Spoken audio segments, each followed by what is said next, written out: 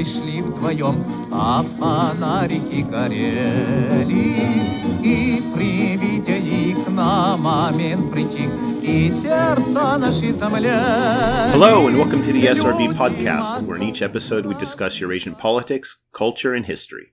As always, I'm your host, Sean Guillory.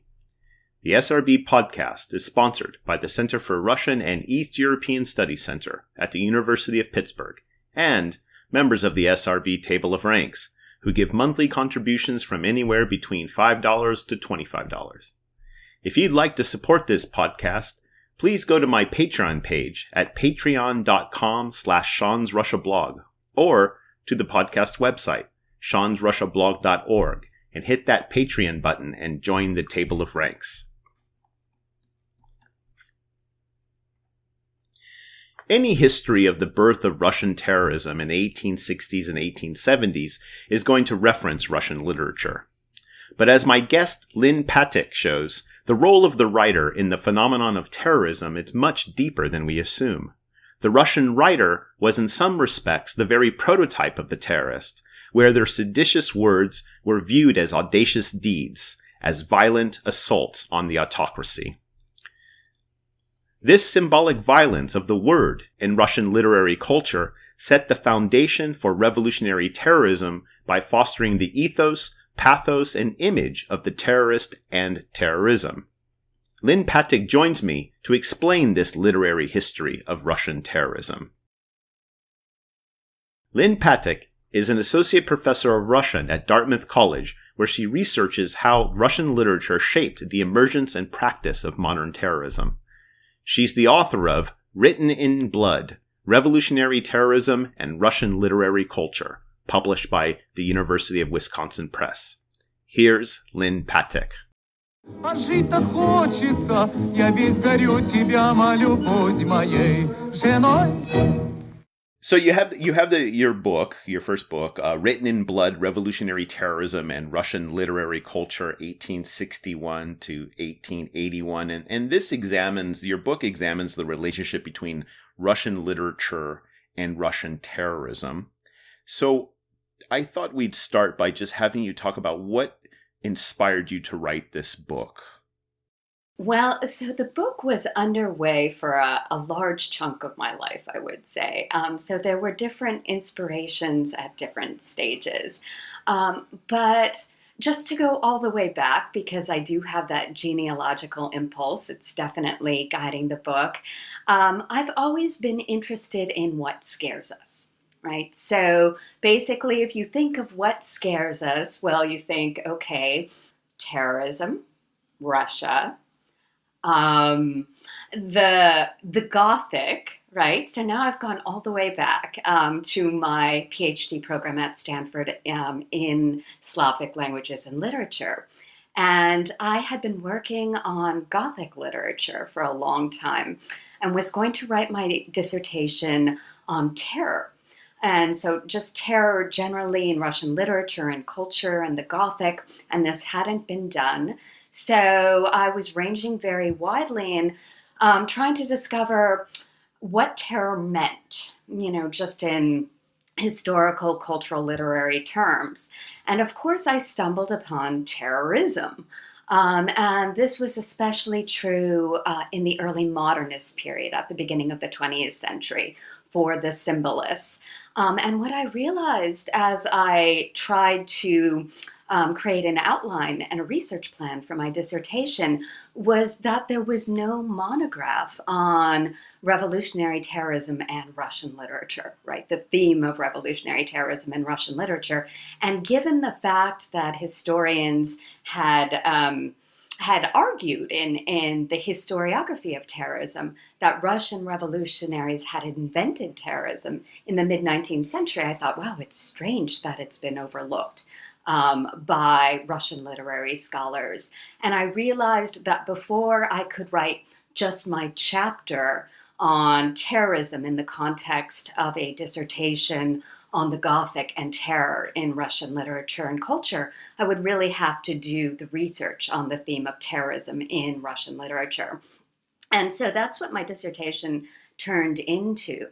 And then I wrote that dissertation And it focused largely, again, on what was most obvious, this second wave of terrorism at the beginning of the 20th century. And that was largely because the modernists, this generation around 1905 and after, were able to write explicitly about terrorism as a theme. And that hadn't really been possible before, or to a lesser degree. So that's what I did in the dissertation. And then, of course, I had to revise that into a book. And when I did that, it changed dramatically. Right, right. As they often do. As they often do. For good reasons, for a lot of good reasons. So it is on the one hand, it actually is quite surprising that the relationship between Russian literature and Russian terrorism, the first wave, 1870s, hasn't gotten that much treatment, because in every book you read about the history, there's always references to the intellectual roots and the literary roots and its representation. So why must there be a literary history of Russian terrorism?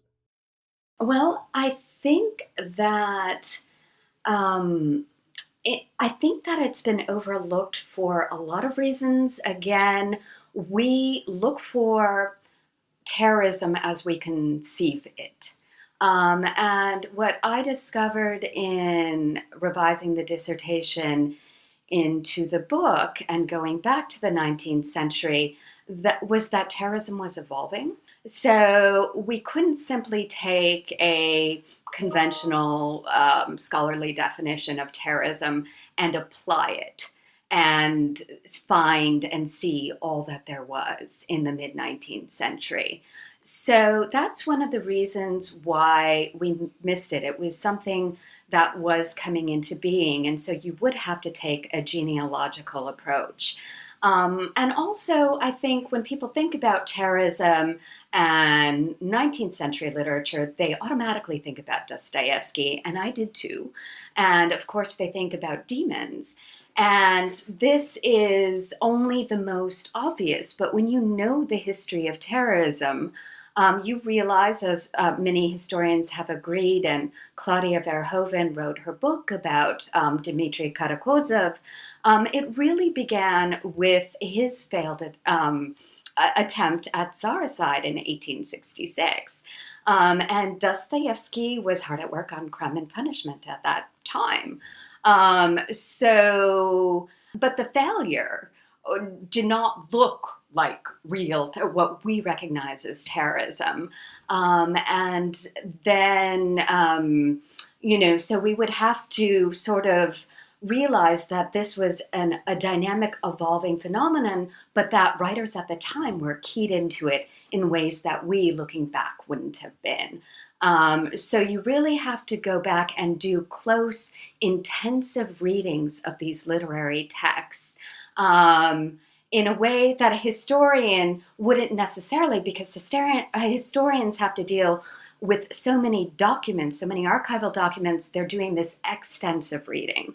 And literary scholars have the luxury of really doing these deep dives into texts. So I think that's why we need a literary history of terrorism. But, it's rather surprising and that you start in this, looking at this literary history of terrorism. You begin your book by discussing Alexander Radishev's Journey from St. Petersburg to Moscow, which comes out in the 1770s, right? No, a little bit later, 1790s. 1790s, yeah. I don't know why I forgot that. So why do you start your book with a discussion of Radishev? What does this have to do with the history of terrorism? Well, I think that Radishev, first of all, he was recognized as a predecessor by the revolutionaries. And he really was someone who was alive and a part of the cultural ground of both Russian literature and of Russian revolutionary culture. So he was a presence and was relevant both to Pushkin's generation, and then was republished in 1858 by Alexander Herzen. So there was this familiarity with his text, and it was widely considered and has been considered by scholars as an abolitionist, right, an anti-serfdom, a tirade against serfdom. And I think it clearly is that. But aside from being that, it also provides sort of the first moral and even legal justification for the use of violence. And this is often overlooked. And I think that Radishchev is doing more than that. The journey itself is an odd beast if you look at it as a literary work. It's this styled as a travelogue, but it's a very hybrid work. It's satirical and sentimental at the same time, and uses many different surrogate narrators. And as I was reading it, I came to see that what Radishchev was trying to do, his project was tremendously ambitious. He was performing or trying to perform some sort of he was anticipating the men of the 60s in their desire and their aspiration to produce this new man. He was trying to produce new men out of his readers in a very basic way by getting inside of them and sort of physiologically and emotionally and morally reconditioning them to embrace this new set of moral values that focused on individual human rights and individual dignity. And that would be even of the serfs.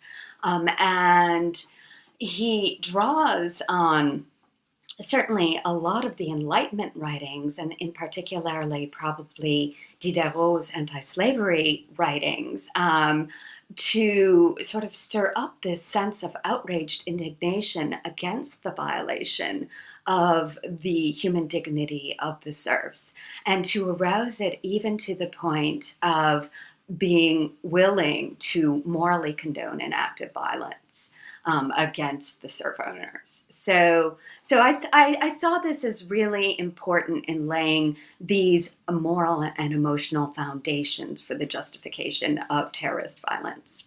And also, the other thing I was thinking while I was reading this chapter, the prologue, is that the text itself is kind of a literary bomb, in the sense of how he's treated, the way Catherine the Great responds to it.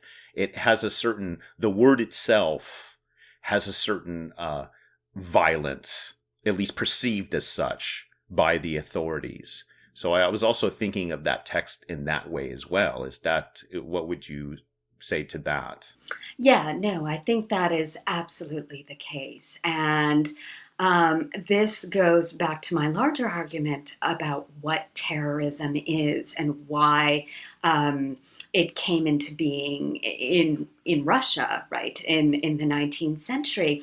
And that was because of the way, or one of the reasons, I think, certainly not the only reason. I don't want to give a monocausal explanation by any means, but it was certainly the way that the government, and in this case Catherine the Great, perceived Radishchev's book, right, as being not just a book, but an act and an assault on her sovereign authority. And when you're blurring these boundaries between what is a word, what is a book, and what is a deed, what is an attack, then you create what I say are the ideal acoustics for the emergence of the symbolic act of terrorist violence.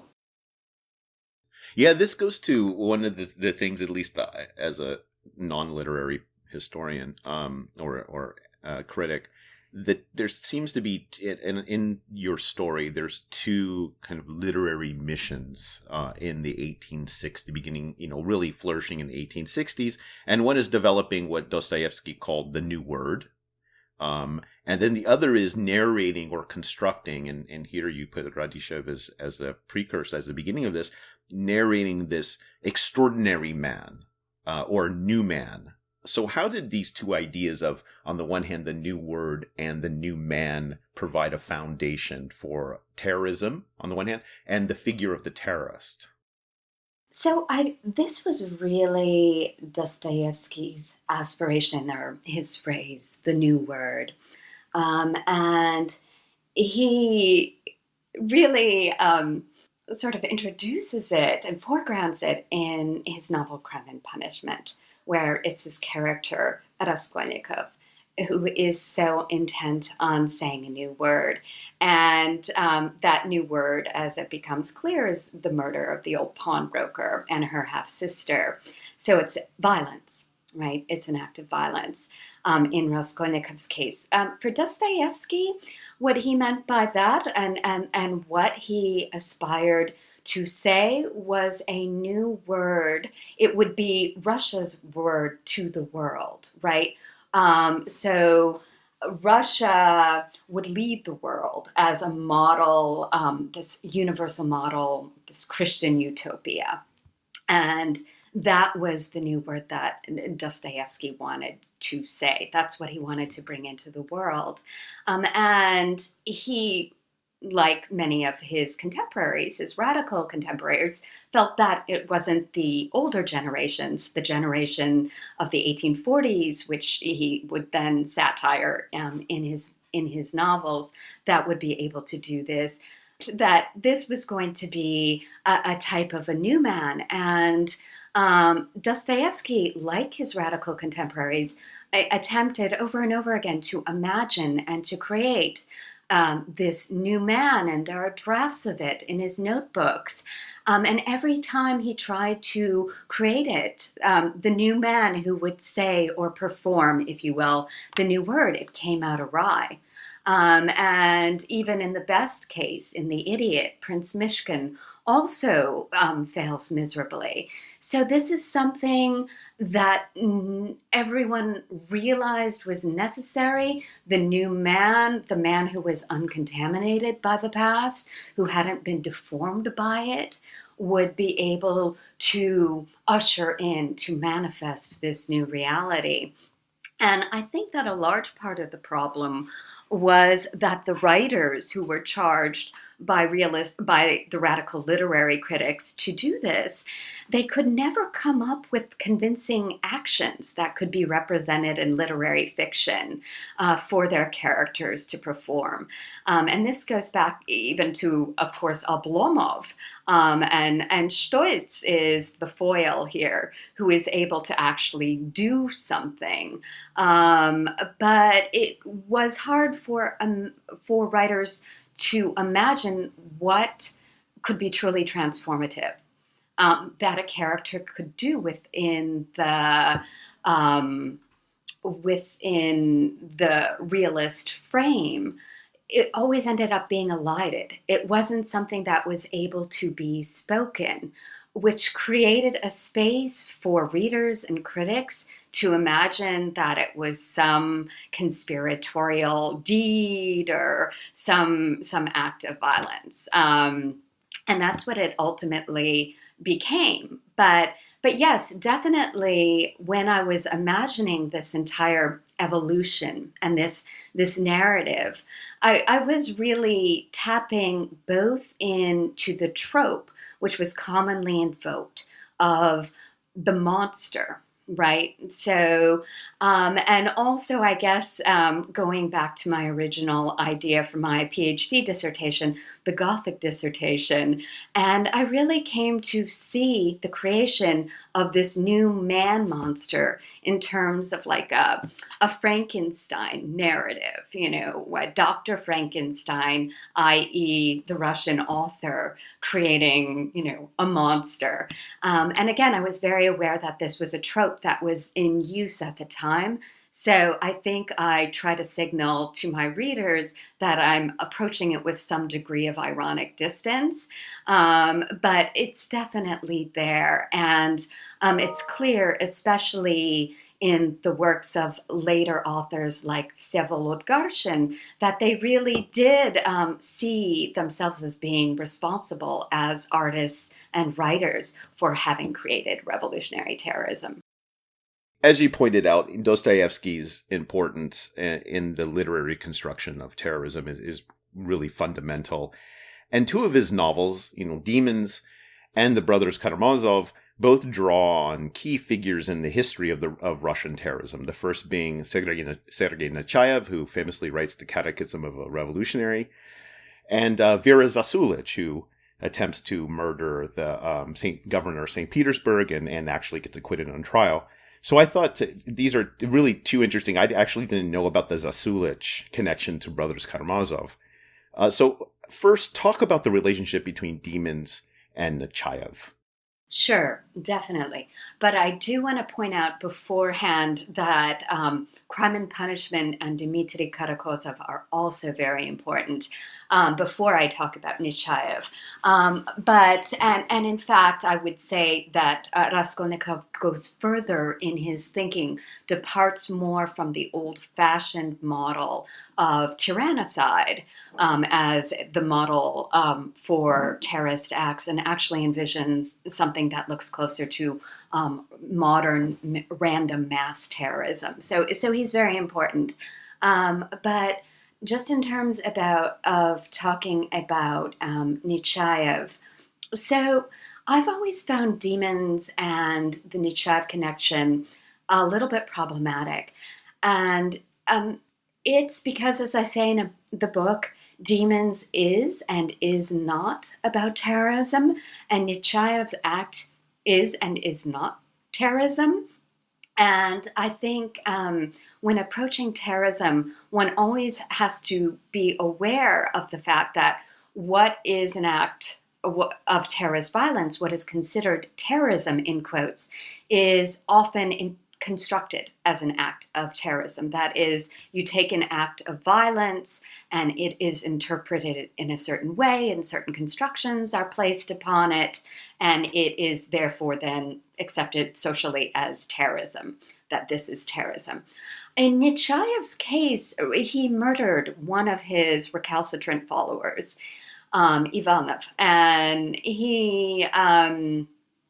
this was done as a murder that was to be covered up, right? It was conducted in secret by his close followers. The corpse was hidden. It was sunk in the pond beneath the ice. So this was an act that was never to have been discovered, as far as anyone knows. So it was a murder, a common murder. And in researching it, I also found that when it was first reported in the press, it just appeared as a tiny notice at the very back of Katkov's newspaper, just that this corpse had been found in the pond of the agriculture, the academy there in the grotto, and nothing more. And it took a while for them, a few months, to tease out the implications. And then, of course, Katkov himself wrote these front page editorials that basically linked this murder to a vast revolutionary conspiracy. So that's the thing about. That's the thing that I really wanted to make clear in reading Demons, that we have to look at Dostoevsky's satire and skepticism toward this revolutionary conspiracy, toward Peter Verhovensky. This is really a faux conspiracy, or a conspiracy of one. And it is a murder that he basically coerces his followers. The irony there is also the fact that Nechayev himself was somewhat of a charlatan. Yeah, no, he was a complete charlatan. So I think Dostoevsky gets that, he's spot on. But also there were other representations of Nechayev that were also being made public at the same time, while Dostoevsky was actually in the process of writing the novel, and the novel was being serialized. Because, of course, the trial of Nechayevsky happened before Nechayev himself was arrested and extradited. So those representations of Nechayev were in the public sphere. But it seems clear that in the notebooks, Dostoevsky is really working out his own vision of Nechayev as a charlatan. So what I wanted to make clear in Demons is that it's not the acts per se, because Dostoevsky shows us a lot of murder and mayhem in that novel. A lot of murder and mayhem occurs. But the murderers and one suicide, Kirillov, take place under entirely different circumstances. They're all novels of their own. And it's basically the construction that Peter creates, the way that he links them together, and the fact that he is able to persuade or otherwise convince others to accept this construction, that this was a series of murders, that would be linked in the public mind in the same way that terrorist attacks would become linked in the public mind as having originated in some kind of revolutionary conspiracy. But Dostoevsky actually is constantly poking holes into that narrative, so that the reader is encouraged to read against the grain of Peter's construction and the social construction, the town's construction of these acts at the end of the novel. So what do you think in terms of the question of terrorism? What was Dostoevsky's point? What was he trying to accomplish by showing this kind of haphazard, or even this guy in this provincial town who comes and is basically a charlatan and tries to create a larger conspiracy out of nothing, basically? Well, I think, what was his larger point? I mean, I think that he felt that Russia and Russians provided sort of a very fertile ground for some type of charlatan, with this Cloud Castle revolution coming in and roping them all into acts they would otherwise abhor. This is very different than what we see later in The People's Will. Nechaev's conspiracy and the way it's portrayed in Demons looks entirely different than what we see at the end of the 1870s in terms of the caliber of the revolutionaries and simply how seasoned they were. I mean, by the end of the 1870s, the revolutionary movement itself has matured. The revolutionaries have gone through a lot. They've tried a lot of things, and terrorism for them becomes not the act that they have to commit in order to commit it, right? It seems like Nechaev felt that he had to do in order to do. That the act itself was the ultimate goal. For the members of the People's Will, it is a strategy that they alight upon after having tried many, many different things and being, again, very well seasoned in the courts, in prison, and in the underground. Yeah, I mean, for People's Will, I mean, the turn to terror was basically, at least the way I read it, it's an act of frustration. I mean, they've tried, going to the people, and they speak in these terms, like, we tried to, do peaceful agitation. We tried to appeal to the authorities. We tried all of these things, and we just got arrested and tortured and exiled. So basically, you left us no other option except to commit this type of violence. Yeah, I mean, that's definitely the line they take. And I think that is a line that would have much more moral resonance with other audiences that they were trying to persuade. When you look at individuals who are involved in the movement, I think that's true for a large majority of them. But, it's so hard to say. Every individual is absolutely different and sort of driven by their own set of motivations. So, but yeah, in general, that was their line. So what about brothers Karamazov and Vera Zasulich? Yeah, so this absolutely struck me too, and I think it was the most amazing discovery for me in the course of doing the research and writing the book. So it was well known, that Dostoevsky was writing the Brothers Karamazov during this emperor hunt, right? This period of a year and a half or so when the people's will had explicitly committed themselves to regicide. And so the novel was being written at this time and serialized, but at the same time, literary critics who had written about it had never really looked at it within this specific historical context. And although critics, and especially Joseph Frank, had acknowledged this context, nobody had looked closely at the Zasulich trial. Even though there is an awareness in the field, first of all, how interested, how fascinated and involved Dostoevsky was in the legal reforms and in the courts, and how he had used his diary as a writer, or of a writer as a platform for discussing in great depths and even influencing other civil legal and criminal legal cases that had been celebrity cases. So he had left off, he had taken a hiatus from writing his Diary of a Writer, from publishing it, in order to devote his full attention to the Brothers Karamazov at the same time that Vera Zasulich made her attempt on General Trepov in January of 1878. And then the trial took place at the end of March. And Dostoevsky scored for himself a press pass. Yeah, so that's what I was trying to remember. So he was able to attend the trial.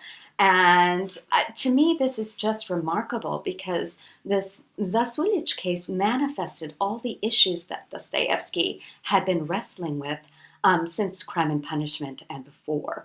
And it even seems that Zasulich had stepped out of one of Dostoevsky's novels, because here she is, a morally scrupulous female character, but with nihilist beliefs, so in many ways resembling Raskolnikov, who undertakes this crime that goes against her conscience. She admits during the trial, during her statement, that she really it was very difficult to overcome these pangs of conscience, but duty impelled her to do this. She felt that she was morally obligated to do this. And Dostoevsky was so struck by this statement, he recorded that in his notebooks, and he applied it later to Ivan Karamazov.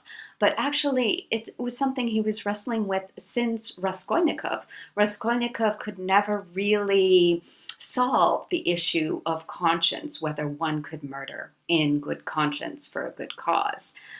And so that was known, and there are a few other references that Dostoevsky made in the notebooks for the Brothers Karamazov. But what really struck me when I went back to read the transcript of the trial, which the presiding judge, Kone, had published, was, first of all, how amazingly dramatic the trial was, and literary. I mean, in its own way, a literary masterpiece. In some way, I wouldn't say it eclipses the trial, Dmitri's trial at the end of the Brothers Karamazov, but Dostoevsky had quite an act to follow. And just in terms of the skill of particularly Alexandrov, the lawyer for the defense. And Dostoevsky, I think he had this amazing ability to make auditory impressions. You know, it's quite established in the Dostoevsky scholarship and through Bakhtin's theory of Dostoevsky's polyphony and dialogism, that Dostoevsky was really an auditory author. He heard his characters and intoned their speech. And what I noticed when I was reading the trial transcript was, in fact, that Alexandrov sounded so much like Ivan Karamazov in this scene in the chapter Rebellion, which is actually a trial of God. It's the first trial in the novel before the actual criminal trial of Dmitri at the end of the novel. Ivan stages this trial of God before his very impressionable younger brother, Alyosha. And I noticed that some of the exact phrases that Ivan was using had been used by Vera Zasulich's lawyer, Alexandrov.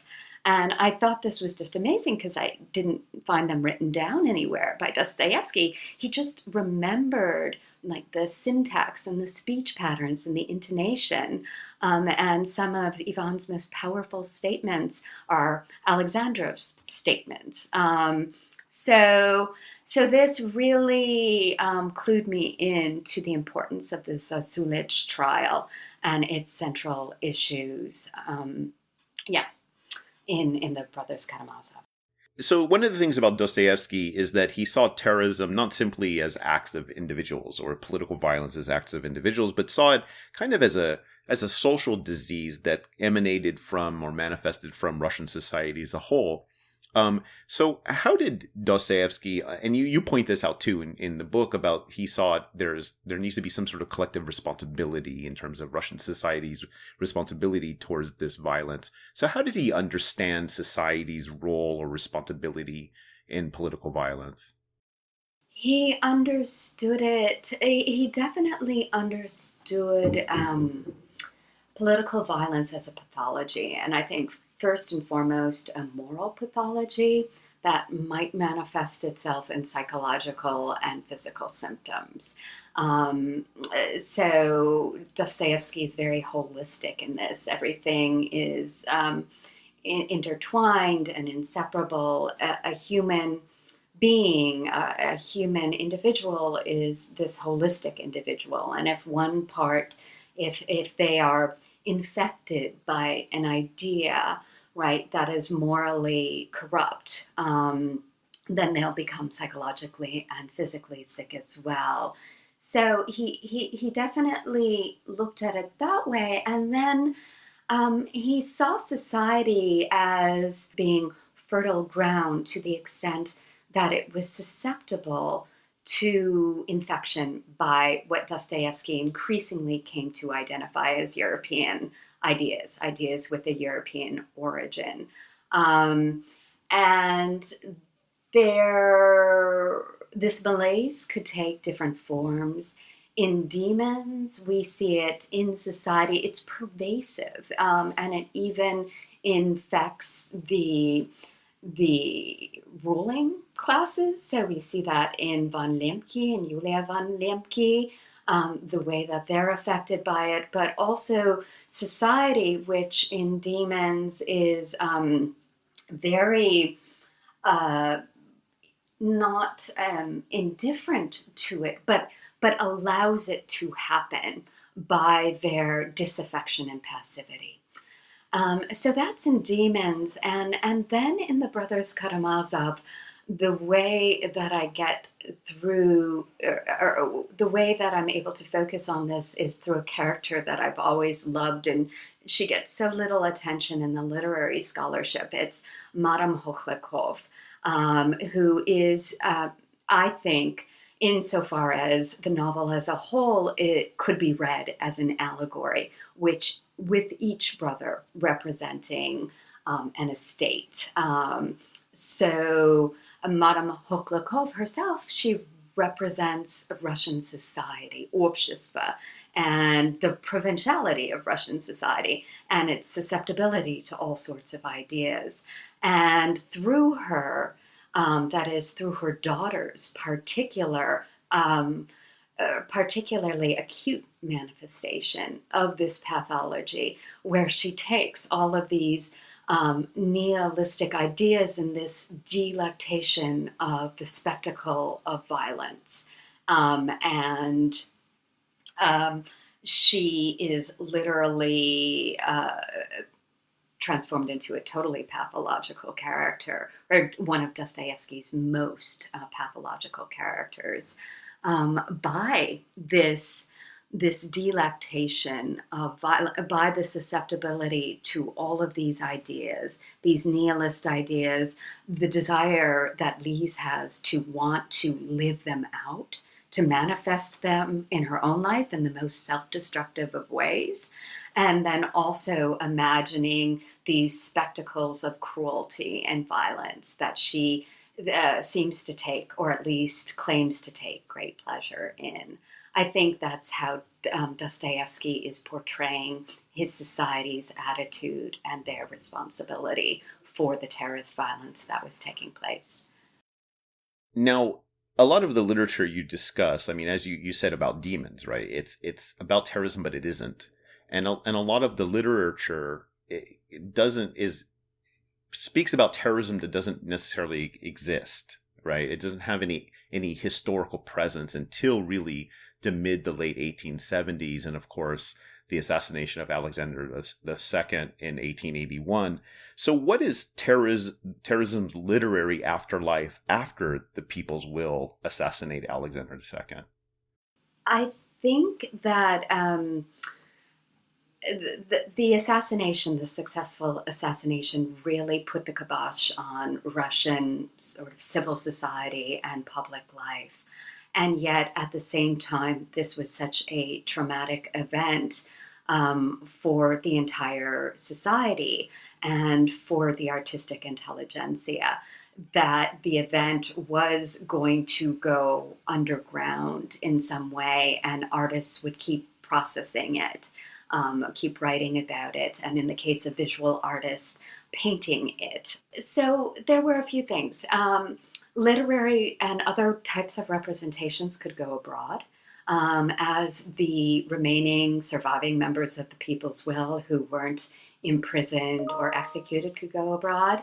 So you had memoirists like Sergei Kravchinsky, who had wonderful linguistic and literary abilities, and also a tremendous facility for cross-cultural communication.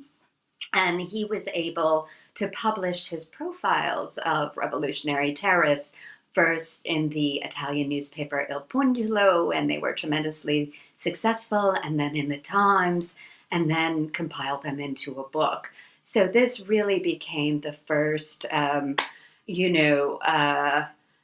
want to say memento mori, but not. It became one of the first artifacts of this martyrology. Although, of course, the newspaper Narodnaya Volya had been publishing sketches and martyrologies all along. I mean, even while they were still active since 1879, 1880. So it wasn't a new genre by any means, but Kravchinsky definitely had a gift for it. Now, in Russia, the situation was somewhat different. Turgenev had written a prose poem which was unable to be published when he wrote it. It was inspired by Vera Zasulich, and he wrote it in 1878, but then consigned it to the desk drawer. But he had shown it or read it to so many people, and it had been lined up for publication. So it really was very much in the air. People knew about this poem, The Threshold, and it spread by word of mouth, and then radicals like the member of the People's Will, Pyotr Yakubovich, got a hold of it and was able to make lithograph copies and distribute it at Turgenev's funeral in 1883. So that's how things got out, by word of mouth and sort of samizdat. And at the same time, painters like Ilya Repin and writers like Vsevolod Garshin continued to really process this national trauma in terms of other historical events of, of national historical significance. So, for example, it's well known that Repin's painting, the death of Ivan the Terrible Son, right, was a way of getting at sort of the bloodshed and the trauma that Russia had just recently experienced. And since Garshin had served as a model for Repin on different occasions, and Repin had also used sort of a sketch of Garshin's face to visualize Ivan the Terrible's son.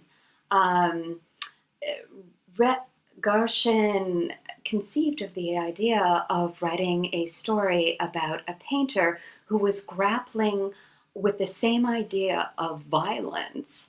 And this painter alighted on the idea of painting a portrait of Charlotte Corday. And so Garshin's painter, Lapatin, becomes obsessed with the idea of finding the right model for Corday. And doing so, in finding that model, which he eventually does, he is able almost to bring the painting alive. This is sort of a Pygmalion type of story where the painter Lapatin falls in love with his creation, Charlotte Corday, and then brings her to life in the Russia of Alexander III. And so this raises, again, the questions with great intensity. What is the artist-author's responsibility for creating and propagating these images of conscientious violence, of morally sanctioned violence? So that story was published. And yeah, so these ideas and these questions remained alive, but our writers and artists had to devise strategies by projecting them into the historical past instead of having them take place in contemporary Russia. And finally, it's interesting that Dostoevsky starts out with imagining or wanting the mission to be to have Russia to give something to world civilization. And as you begin the book with Marx speaking about the people's will and the so-called Russian method, it goes to exactly what you were saying earlier about the monster, right? They're imagining a new person, a new man, and that new man turns out to essentially, through terrorism, through what Russia offers the world at this point, as this kind of monster. So given that, and the importance of literature, and also the fact that, terrorism is such a slippery thing for us to define, and you note this as well, how does the literary history of Russian terrorism help us understand terrorism as a phenomenon? Yeah, what I have found is that it ends up being so ironic.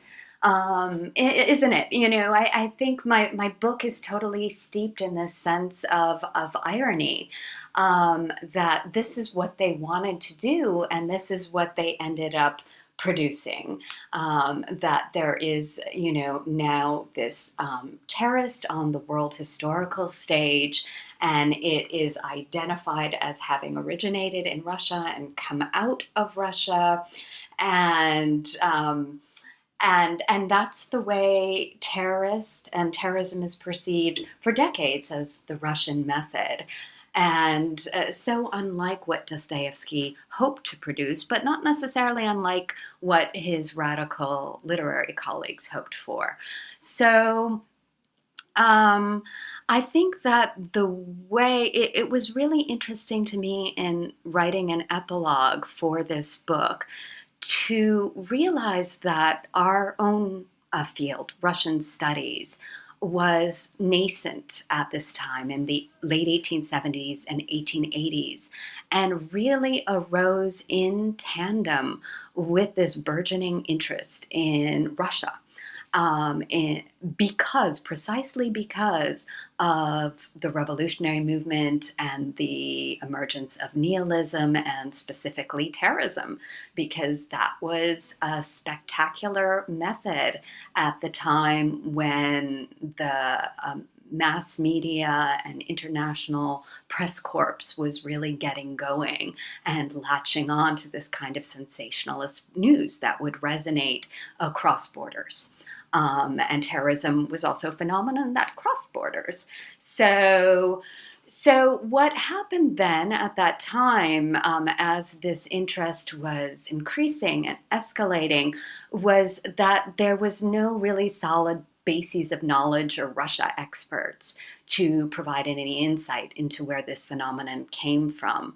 So those journalists and diplomats and scholars, Orientalists who were based in Russia also came to understand the importance of literary culture in Russian society, and they were aware of the acclaim of Turgenev and Tolstoy and Dostoevsky. And so they read these novels as Russians themselves read them, to understand, to reckon with, to gain insight into what was happening in their own society. And then these Europeans, these foreigners who doubled as Russia experts, were able then to funnel the insight that they had gained from reading these Russian literary works, their insight into nihilism and the emergence of terrorism in Russia. So literature became this privileged source for them to understand terrorism. And I think it should be for us as well, not only because Russian literature does track the emergence of terrorism and its evolution in a much more complex and nuanced and ambivalent way than we would often look at it, just reading a history or reading, government sources, government documents, or just from our own preconceptions and experience with contemporary terrorism.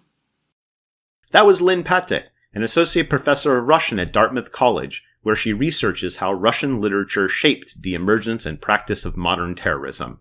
She's the author of Written in Blood, Revolutionary Terrorism and Russian Literary Culture, published by the University of Wisconsin Press. I'm your host, Sean Guillory, and this is the SRB Podcast. The SRB Podcast is sponsored by the Center for Russian and East European Studies at the University of Pittsburgh, and listeners like you. If you enjoyed this podcast and want to help support it, please take a moment to share it on Facebook and Twitter, like my Facebook page, Sean's Russia Blog, and more importantly, take a moment to write a review on iTunes, because this puts us in contact with more people and more potential listeners. Or, the best way is just recommend the show to your friends. The SRB Podcast comes cheap, but it's not free to make. You can help support it by joining the table of ranks at seansrussiablog.org. Thanks to all my high excellencies, high wellborns, and noblestnesses for your continued patronage.